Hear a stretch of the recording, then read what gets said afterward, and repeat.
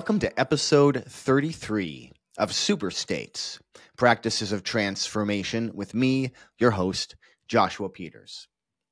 Super States explores the connection of trance states with personal and professional growth. And in every episode, we talk to world-class experts, industry leaders, revolutionary thinkers, people who are sharing their journeys, the latest information, different tools, all different ways to inspire you on your journey. Make sure to subscribe to the podcast through your favorite podcast host, or if you like to watch it, subscribe on YouTube. That way you can stay up to date with new episodes. If you enjoy this show, please give me a 5-star review. That really helps the show grow. This week, my guest is Gloria Brame. Gloria is a clinical sexologist specializing in sexual dysfunction, sexual fetishism, and consensual BDSM. Gloria is the author of the groundbreaking book, Different Loving, and I'm excited to have this conversation. Here we go, folks. Uncovering the Truth About Kink with Gloria Brame. Welcome to Super States. I am here with Gloria Brame. Gloria, welcome to the show. Thank you so much for having me, Joshua.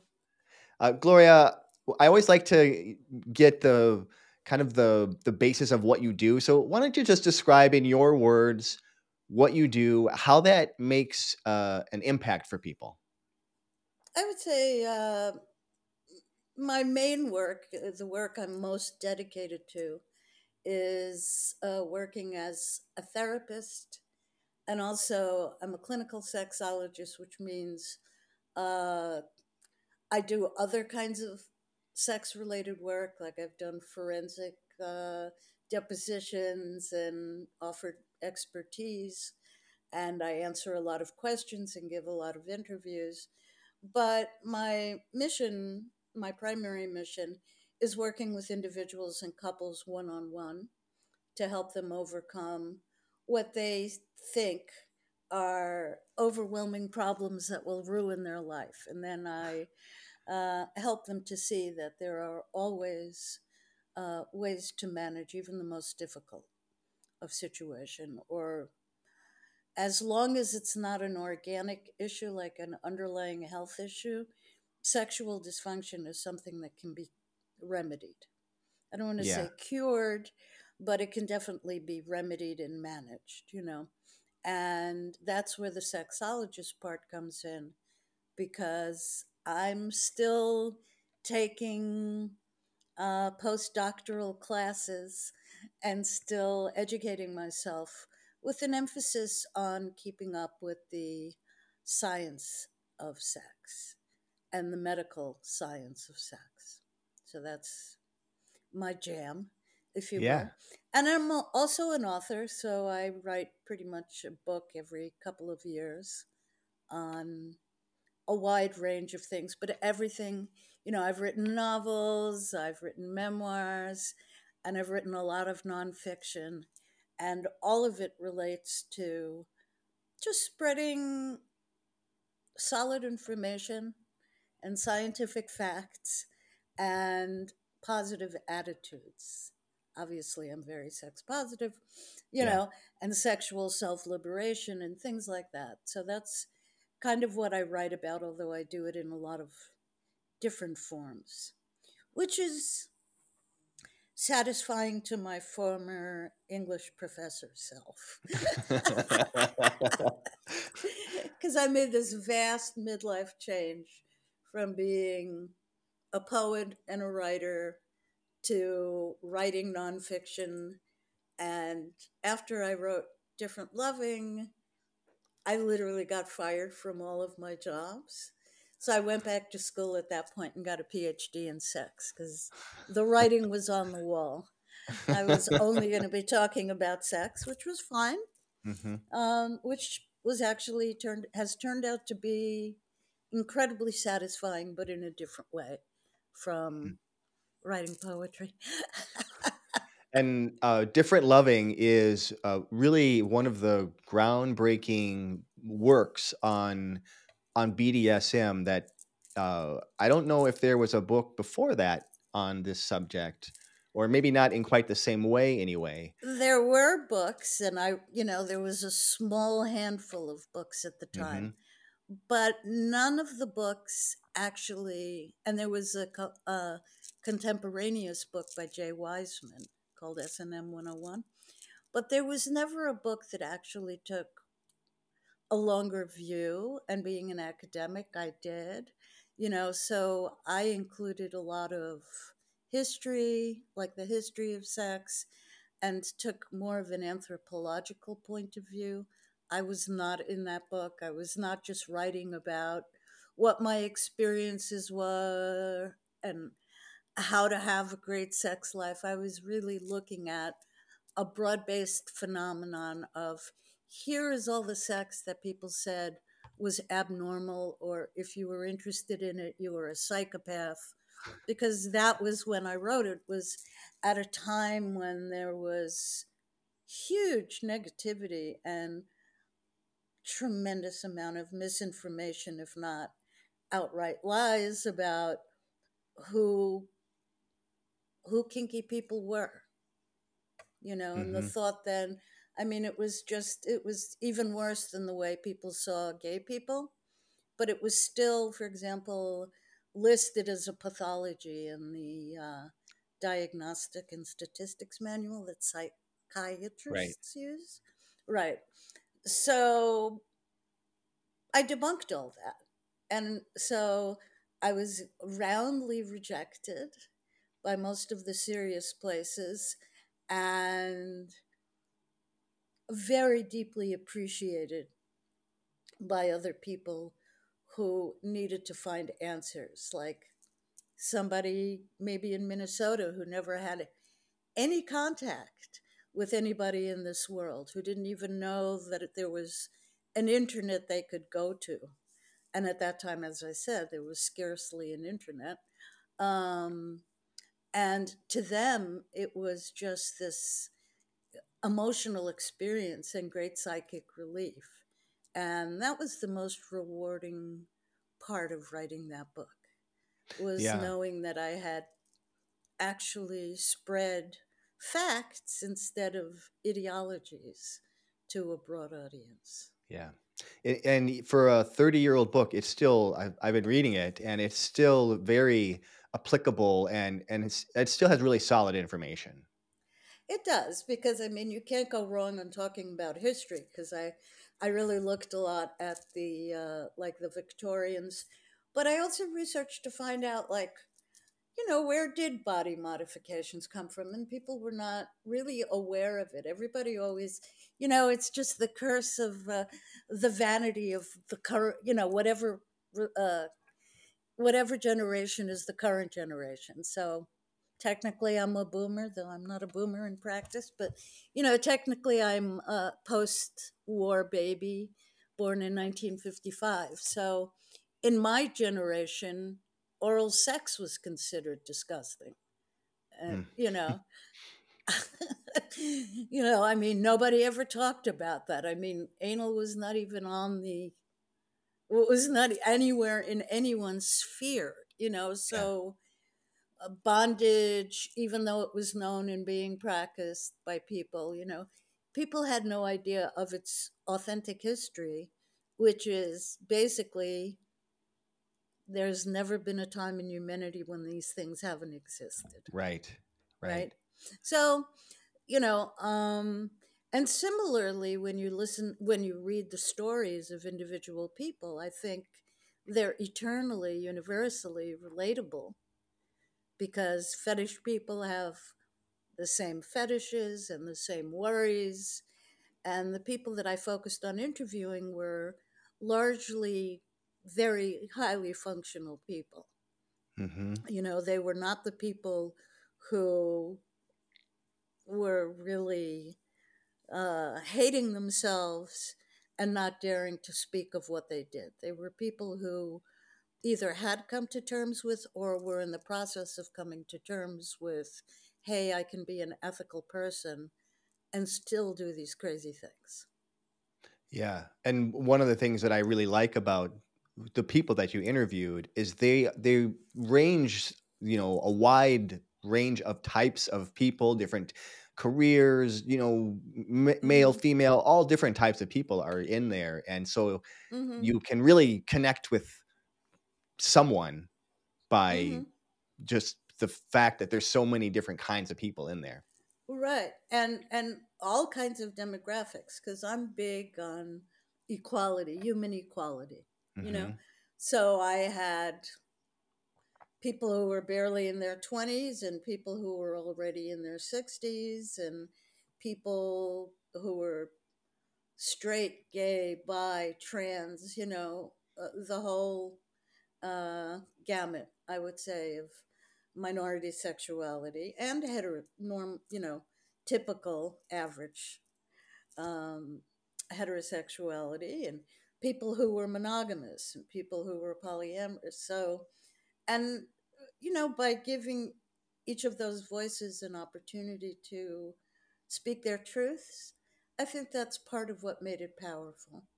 And Yeah. also, what made it powerful is just that people were a lot wilder than anyone had ever imagined. So for a lot of people, it was, they had maybe their own one, little thing like, I like to kiss feet, but then I introduced them to this world of, and so their own kinks didn't seem as kinky anymore because there were people doing some wild, adventurous, hedonistic things out there, you know? Yeah.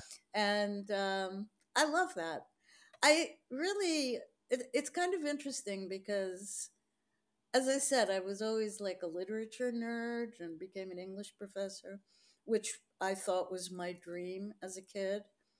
But when I found sex, it changed everything because I found something that absolutely never bored me ever. No aspect of it was boring to me. I can write about it, I can talk about it literally every day. And that's how I live now, you Mm. know? Yeah. So So, I know when we first connected, one of the things that we kind of briefly talked about was the connection between personal development and exploring your kink, so the BDSM world. Uh, can you share a little bit about how that's played out for you in your life? well, it's, one of the neat things that I have found about being a kinky person and being part of the kinky community is that you have opportunities to really find out all about yourself because one of my favorite sayings is that sex is experiential, meaning, Mm, you can read all the books you want and think about it all you like, but until you have actual experiences with things, you can't understand it really. Your brain doesn't even process it completely. So, the wonderful thing that I have found is that when I started out, I thought, well, I'll do this, but I won't do that, and I'll do this, and but I won't do that, and I'll never throw a whip, not in my life. I'm a peacenik, I'm a nonviolent. I love Martin Luther King, I mean, I'm a nonviolent person. That was me politically, and the thought of actually inflicting pain on somebody was at the very beginning horrifying. But I learned about it, and what I learned changed me because I became aware that,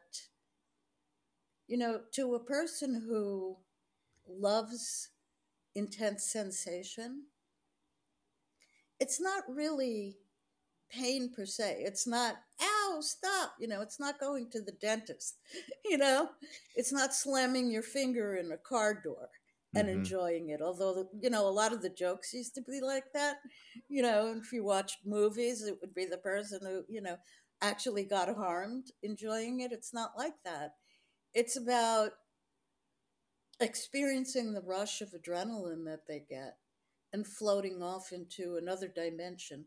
It's not dissimilar from sensory deprivation does for Mm, you, which is also actually another aspect of BDSM play. If you get into bondage or you use blindfolds or gags, All of that is considered sensory deprivation without having to actually get into a tank of water. you Yeah. know? And understanding that there were people that wanted it really freed me. And I had to emotionally understand that by meeting them, talking to them, and seeing how they responded. And then I was able to open up that possibility to myself morally, because there was now a rationale. And it opened the door to a sadism I didn't even realize I had, that I really enjoyed giving people intense sensation, which again doesn't mean I want to, slam someone's thumb in a car door or, make them stub their toe or something, you know, but I want to deliver the kind of sensation that they find erotic. Mm. And in that space and with those boundaries on it, it really changed me. I mean, so I grew in many ways. And then there were things I thought I might enjoy that I tried, and they were like, no, not into that, or I watched and I knew people really enjoyed that, but I still didn't want to do it. So I'm actually, despite what people think, I'm not like the most extreme player. There are plenty of people who Mm. play a whole lot harder than I do and do a lot of stuff I don't do. Um, on the other hand, there are certain kinds of play, like when it comes to psychological states, which I think Mm. relates a bit more to what you're about. Mm-hmm. Yeah. You talk about super states, and, and I think about ego states. So I do, with a partner who enjoys that thing, really like shifting their psychological states. So that's exciting to me. Yeah. And Really making somebody believe that what we're doing is 100% real, uh-huh. which takes some talent. Yeah. And what what do they get from that kind of an experience? Enormous stress relief, Mm. I would say, number one, because they are able to migrate to a different kind of space where they may be low key aroused or they may be highly aroused, but they get something that is definitely an altered state of mind. Some people call it subspace, Mm-hmm. and dominants call it top space, you know. Um, but it's a higher level of yourself. So I know it as a dominant. And for me, it's a place of enormous happiness, bordering on ecstasy, a feeling of amazing energy. It doesn't increase my powers like Superman, but I feel like Superman or Superwoman or Wonder Woman. When I'm in that space, I feel a little immortal, Yeah. And I know what subs tell me about what they feel, which is incredibly safe, Mm. and that life becomes very simplified because they don't have options. They just have to follow. So for some people, that's actually incredibly comforting. They don't have to think for themselves. Someone they trust will make all the decisions or will, heaven forfend, compel them to be unbelievably aroused, from things they know or feel they shouldn't be aroused by. And yet somehow it uncontrollably arouses them, Yeah. So it really works when people have a modicum of shame trained trained into them, you know, and we all do, you know. I mean, shame comes from society and our social raising, and who knows, maybe one day they'll unravel the shame genome also, because clearly everyone has a propensity towards it, Yeah. or shame would not have the power to hold us back as much as it does in bed. And a lot of the problems that I um, first detected and then researched and developed theory about that was limited to BDSM. Now, as a therapist who specializes in dysfunction, I see that many totally straight vanilla people, heterosexual, monogamous people in a marriage, um, they deal with overcoming shame almost more than anything. Or they deal with, there used to be a lot of speculation that BDSMers were all, must have been abused children, which is absolutely not true. We are as likely or slightly less likely to come from an abusive background as the rest of the world. So I find that my work studying minority sexualities has actually helped me unravel a lot of mysteries in just regular sexuality. And I bring those tools to work Hmm. when I'm seeing somebody and trying to help them overcome whatever is blocking their sex drive. Yeah, interesting. So, what Mm. would you say has changed from the most from when you first started doing this work to where you are now? When I started, I was the only out kinky therapist, right? And I was on the internet, so I was global. Hmm. So I had a lot of people from foreign countries calling me. I just had a large clientele. And if you wanted to work on fetishism in a positive way, meaning you probably had been to psychologists who told you you were insane for being into this stuff, you know, and I remember a client come to me and said their psychologist said the way to treat their fetish was to not think about it, which was so counterintuitive. I mean, psychiatrists are bound to the documents in their profession. And the documents in their profession, up until the 2000s, pathologized everything kinky, as it had once pathologized things like masturbation or what they called frigidity. A woman not being able to have sex with her husband was considered some kind of psychopathia, you know? Hmm. And what has changed is there are now thousands of people like me offering very similar services. They work with kinky people. Some of them are kinky people, so they have a humanistic approach. They don't demonize it. And since then, the DSM has changed to accommodate stuff that really is a product of my first book, which is, the normalization of non binary, non monogamous sex. Hmm. Or really what I call reproductive sex. Because the understanding for many centuries was that sex is only good or normal um, if you're trying to have babies. But that's not how the human brain is actually wired. And people are still surprised by this fact. They still think, certainly in deeply religious and fundamentalist faiths, that sex is really about procreation and, you know, go forth and multiply.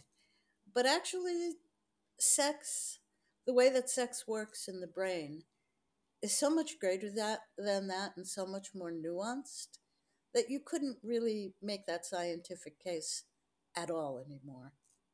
These days, we have all kinds of complementary research from the medical research. So, like, I wrote a book called The Truth About Sex.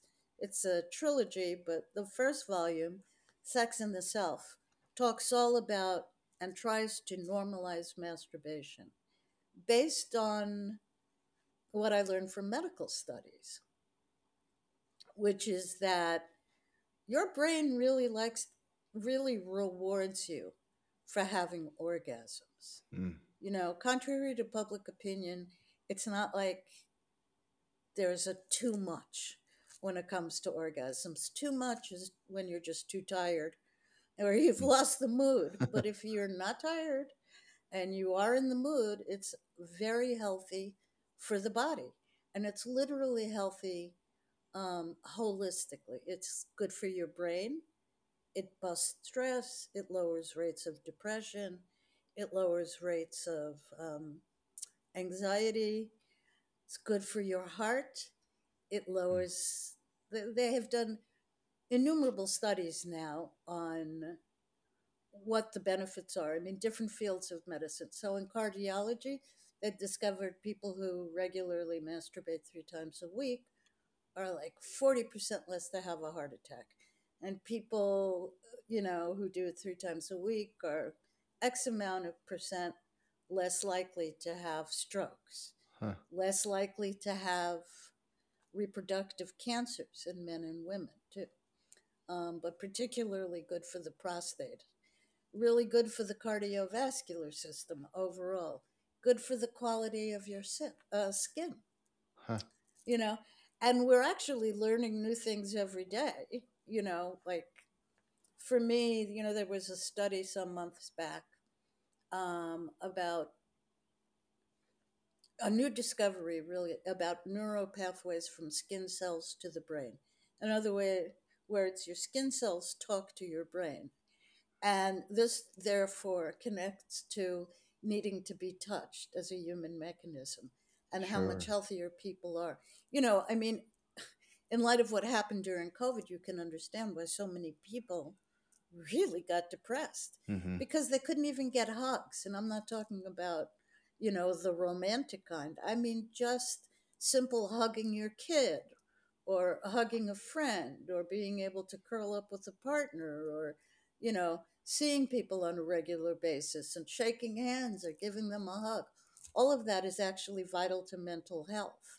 So, of course, as a sexologist, I then move that into, well, then think about how much more intense it must be to go without sex, because every time they say, so if you have an orgasm 3 times a week, it improves all of these health points in your body, right? Right.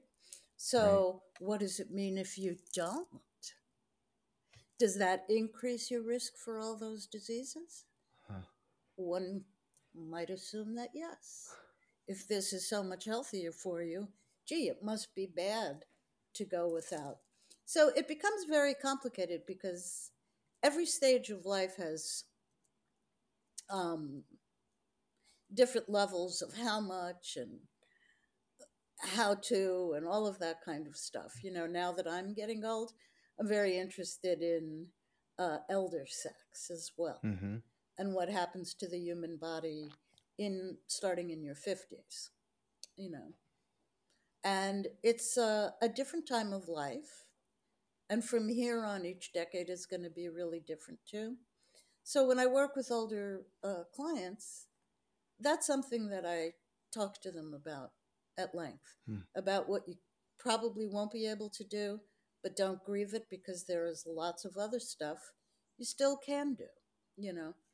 So you just have to switch it up a little. Mm-hmm. Yeah. One of the things that is really fascinating about where we are now in the world is a lot of the stuff can get measured, right, in ways that it Yes. hadn't been able to be measured before. Right. Exactly.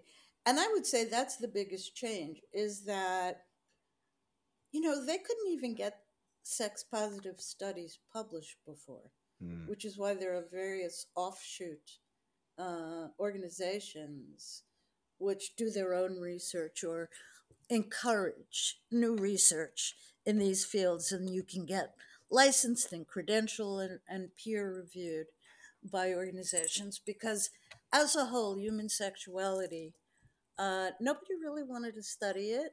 When they did, it was specific to male sexuality. Um, and it did not take demographics into account. Mm. It was really narrow. And if a study was going to prove, for example, that sex is good for you, science didn't want to hear about it, and the government wasn't going to give it money. Mm. And that has absolutely changed. Now they're studying everything, so, you know, every possible angle is being studied. And I love it. Yeah. It's amazing, and I'm proud because there were a lot of theories that I came up with and have come up with over the course of my many years doing this now. And when I would write it, people would be like, Tish Tosh, bullshit, she's a quack, blah, blah, blah, blah, blah. This can't really work, which people say about hypnosis too, Mm-hmm. Yep. it can't work. It's hocus pocus. But the reality is, once the science completely catches up, no. It turns out I was right. I Mm. was right about this, I was right about that, all the things that, and that is, of course, incredibly satisfying. I'm not getting any awards for it or anything, but there's this enormous satisfaction in seeing new data coming along affirming something I posited Yeah. 25 years ago and thought I had given adequate proof about, but they never bought it. Oh, you're being selective in what you're looking at. But now the data is Mm. overwhelming. So I think more and more people, it encourages more and more people to go in the field. It encourages new researchers to, you know, expand Mm. the general pool of studies we may draw on. And that's really awesome because when I was writing, I mean, it was really, nothing had really happened since Kinsey. Mm-hmm. And Kinsey was just tortured to death by the IRS. Mm. So, you know, and his work was pretty good. Unfortunately, it blurred the line. So, I look to the past to people who did important and heroic stuff, but I try to avoid their mistakes. Uh-huh. So I don't get involved with politicians for one. I don't. Yeah, Did you ever have I would a never like you ever have a moment where you wanted to give up? on sex. Well, on the specialty that you had created for yourself and exploring these ideas. No, not really.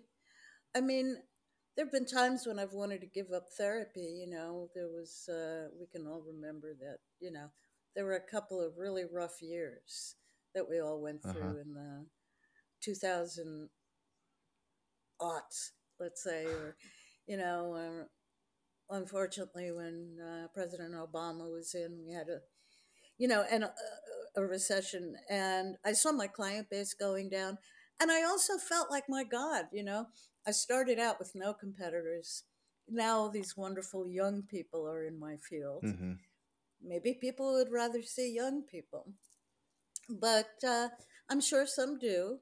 But along with the incredible growth of people working in the field has come an incredible growth of people who now, unlike their parents or their parents' parents, really seek out help too, Yeah. are not, afraid of therapy and not afraid of sex therapy and are not as uptight as other people. So, um, but no, this is my life mission. Mm. I love that. And I don't know what I'll be able to do in my 90s if I should be lucky enough to live that long.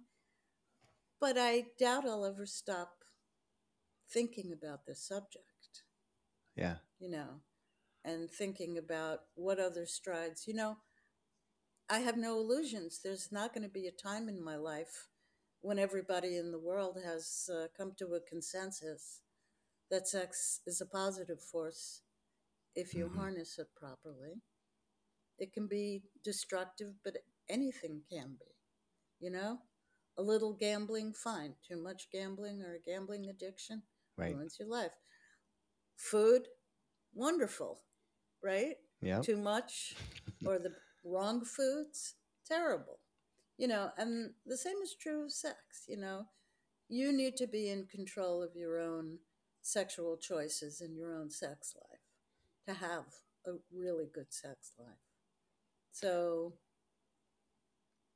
that's I don't even know if it's possible on a universal scale because there are many forces dead set against biting that fruit of knowledge. Yeah. What would you say is most misunderstood about uh, BDSM or different loving, as your book describes it? About kink in general, Yeah. you mean? Yeah. I think the most misunderstood thing is why people would make that choice. I think that people, again, some people will dismiss people like me as, well, you're sinners and you're listening to the devil, you know, or people will say it's abnormal. She'd be okay if, you know, she'd married somebody and settled down. But, I was married for 32 years. So I did settle down to some degree, but nothing changed with my orientation. So I think that people don't understand that being kinky, if they have even gotten to the place of understanding that, for example, being gay is probably begins with a genetic root. It doesn't account for all of your life, Hmm. but I think that being kinky, being transgendered, being more monogamous than polyamorous, I think those are probably there are probably genetic markers. Now, it's important to note that just because you have a genetic marker does not mean that it's sets the course of your life. Hmm. There also has to be a component of youthful experience. And by youthful, I literally mean what happens from the time you're born, literally born. Mm-hmm. What influences you're exposed to. I mean, most of us, for example, okay, when I was a little kid, I was fascinated by, pirate movies Okay. where people got bound to the mast and, you know, and there were, or Dudley Do Right. I thought it was a dumb cartoon, but I couldn't get enough of, poor Nell being tied to the rails and Snidely Whiplash and, stuff like that. That's, as a kid, I just loved that stuff. And I didn't know why I loved that stuff so much. But, you saw that kind of stuff in all of the cartoons. I mean, Warner Brothers was really whack Yeah. with the kind of, bondage scenes they always had, they always, and they cross dressed Bugs Bunny, Right. and all of that kind of stuff. And why was I so intrigued about it? And I really had no idea. But what I did know is, you know, seeing that stuff was very exciting me. And when I graduated to like actually watching not just morning cartoons, but TV shows, you know, for some people it was the Avengers. For me, it was The Man from Uncle, where the lead characters, especially one of them, were always somehow put in bondage by evil Russian women, and that was like fascinating to me. And those kinds of scenarios started cropping up when I was in puberty, Uh-huh. you know, and starting to mature by age 13. I was really, but I never told anybody. I never shared any of that.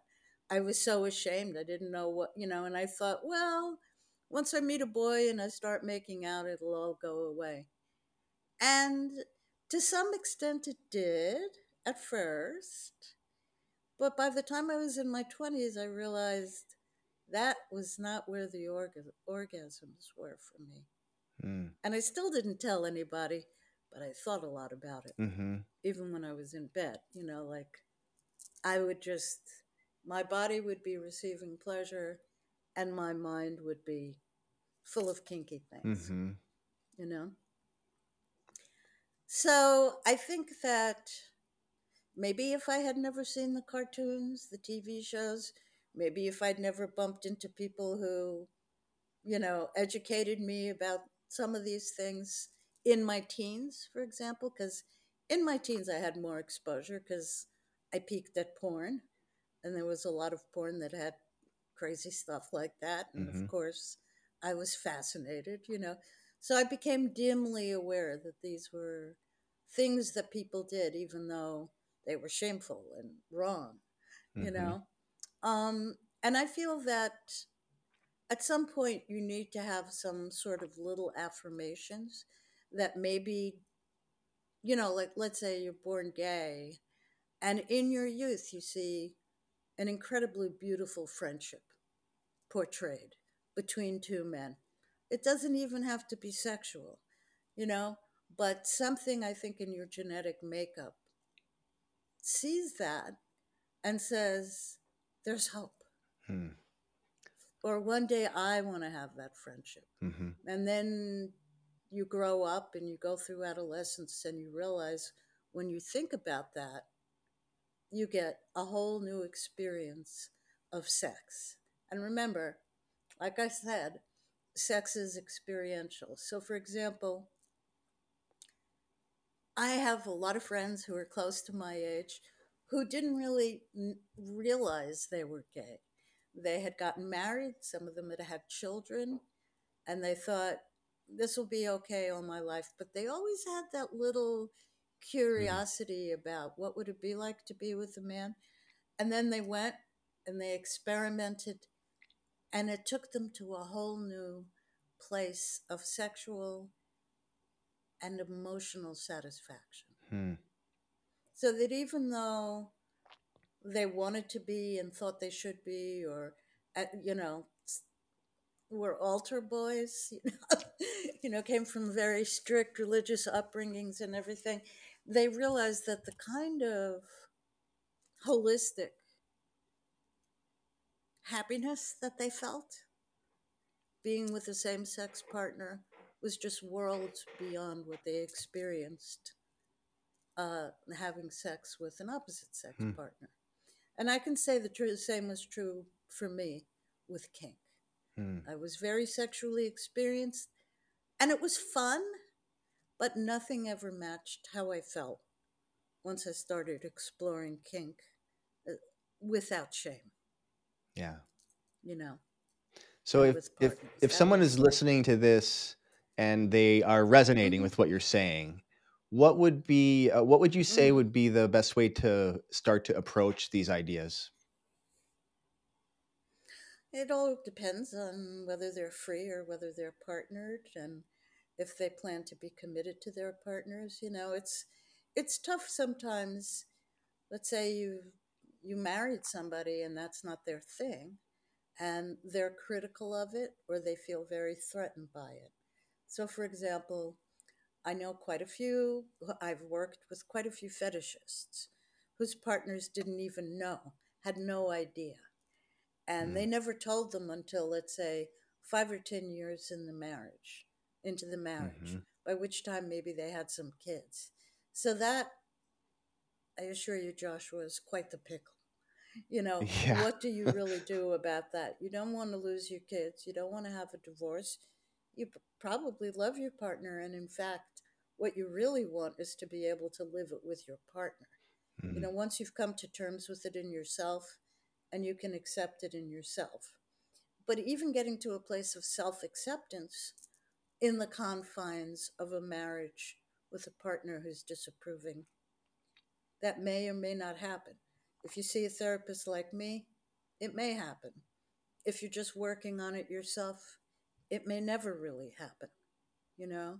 or maybe if you connect with a larger community.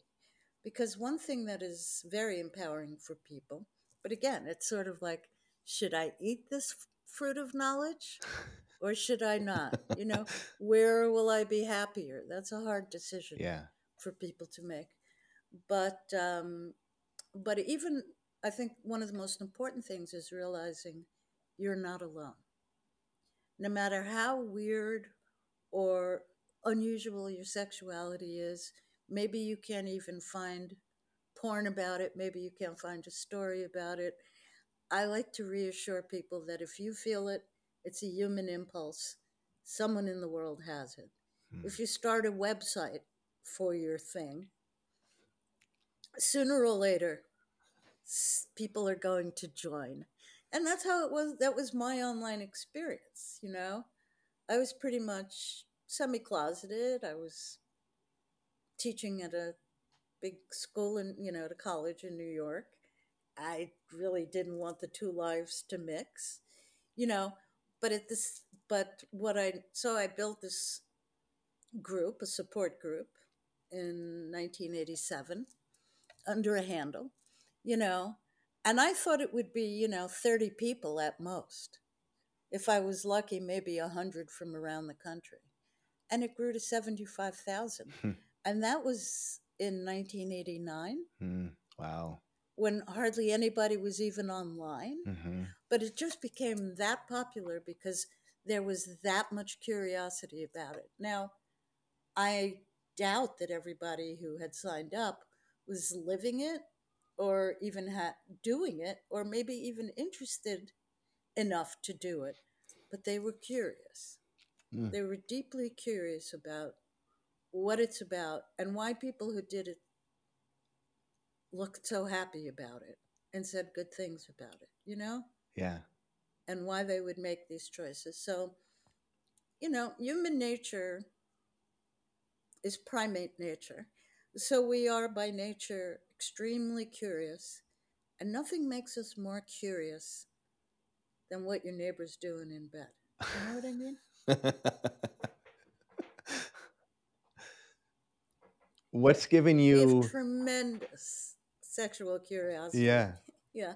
What gives you hope for the future? Today's generation, I love them. I have a lot of people in my practice right now in their 20s, which is shocking to me. Not so much the older ones anymore. I guess they've given up. But young people, and they really are sophisticated.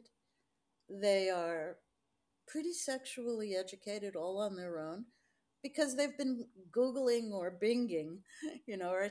now chat GPTing Mm. everything they can about their interests and while they're not finding answers that are tailored to their needs, which is where a sex therapist steps in. In other words, you can get general answers, but you may not see yourself in some of the things people talk about because your needs, your parameters, your morals, your partner, everything, your relationships, your life history is very individualistic. So, for example, I can't tell you I have a program for fetishists. I don't. I have a humanistic approach and an existentialist approach. So it's finding out as much sex in related information about them as I can. And that includes everything from how you were raised, what faith you were raised in, whether your parents imposed a lot of boundaries on you, what traumas you've had in your life, what dreams have you had in your life, what your libido looks like as a human, because different people have different libidos. So, at what time did you start touching yourself, say? And did you continue with that? And how often do you do it now? And people reveal stuff to me that they couldn't reveal to anybody else, Hmm. you know? And that is the path to successfully overcoming any blocks, shame, and it applies as much to sexual dysfunction as it does to fetish. So I can tell you, I don't have like one standard approach. I have certain basic Mm-hmm. goals for all, but like a therapist also has to deal with um, drift, clinical drift. And what that means is that, for whatever reason of the gods on high, periodically send me a whole little contingent of people who all actually have the same issues. Mm. So, one year was the fetish year. Every single person I saw had an odd fetish. It's a hard to deal with fetish, right? Uh-huh. So that was really interesting. And recently, it's been sexual dysfunctions that urologists and gynecologists cannot address Mm. because they're actually psychological in nature, you know? And it's really been an eye opener because I've been working a lot um, on people who really had no conscious traumas in their life, They weren't necessarily assaulted, or if they were touched, they at the time they were children, it didn't feel like anything to them. Mm-hmm. And they don't realize that even though it didn't feel like anything to them at the time, it actually still has repercussions in adulthood. Mm. That's why any, certainly any direct sexual trauma can affect your sex life. But so can being yelled at and made to feel like crap by your parents result Mm-hmm. in sexual trauma, even if they never lay a hand on you. Because your sexual identity and your identity as a human being are that closely intertwined. Yeah. So if you have low self esteem in general, you bring that low self esteem to bed. You don't suddenly become this other person. you know if you're shy and self-conscious and think you're unattractive, or that nobody will even notice you, you may be like that when you're in bed. Or if you're a person who was yelled at so much by parents that you feel like crap about yourself, well, you're not a person, and you never had a voice in your home, you're not going to have a voice in the bedroom either. So that's how um, any and all kind of trauma, and that is where uh, a good diagnostician comes in really handy. Somebody who's able to piece together the little bits and create a picture of who this person really is and what they're really dealing with, Mm. and help them to see themselves through a much more forgiving and lucid mirror. Yeah. Gloria, if people want to learn more about you, what's the best way for them to either do that or to connect with you? Easy to go to my site, which is my name, GLORABRAME.com. And there's loads of information. I write a blog I publish every 2 weeks, which addresses most of the stuff that I do in my office, work on shame, And I also write about kinky sex for my fans, because a lot of my fans are kinky, so just, but mainly it's health guidelines and moral Mm. guidelines, you know, two big concerns in leading a healthy, deliberate, let's say, sex life. Great. I'll put a link to that in the show notes as well. Thank you, And Joshua. Okay, what's the one appreciate it. insight that you want the listeners to leave with today? You are okay as you are. And if you're worried about it, there's help out there, if not with me, with somebody else, to get you to a better emotional place about who you are. And that applies whether you're in a wheelchair, uh, approaching menopause, uh, having sexual dysfunction in your new marriage and you didn't realize that would even be an issue for you. Whatever your issue is, or having a fetish, or thinking you're one of a kind, there's nobody else in the world like you, and this is unfortunately how people feel. They feel broken when they're not part of the norm. That you're not broken. You might be different, but you're not broken. And there are people out there who can help you. I love that. Thank you so much for being here today, Gloria. It's been really a fantastic conversation. You're welcome. It's been like a monologue. I really, but you asked me so many juicy questions. So I thank appreciate you your very juicy much. answers.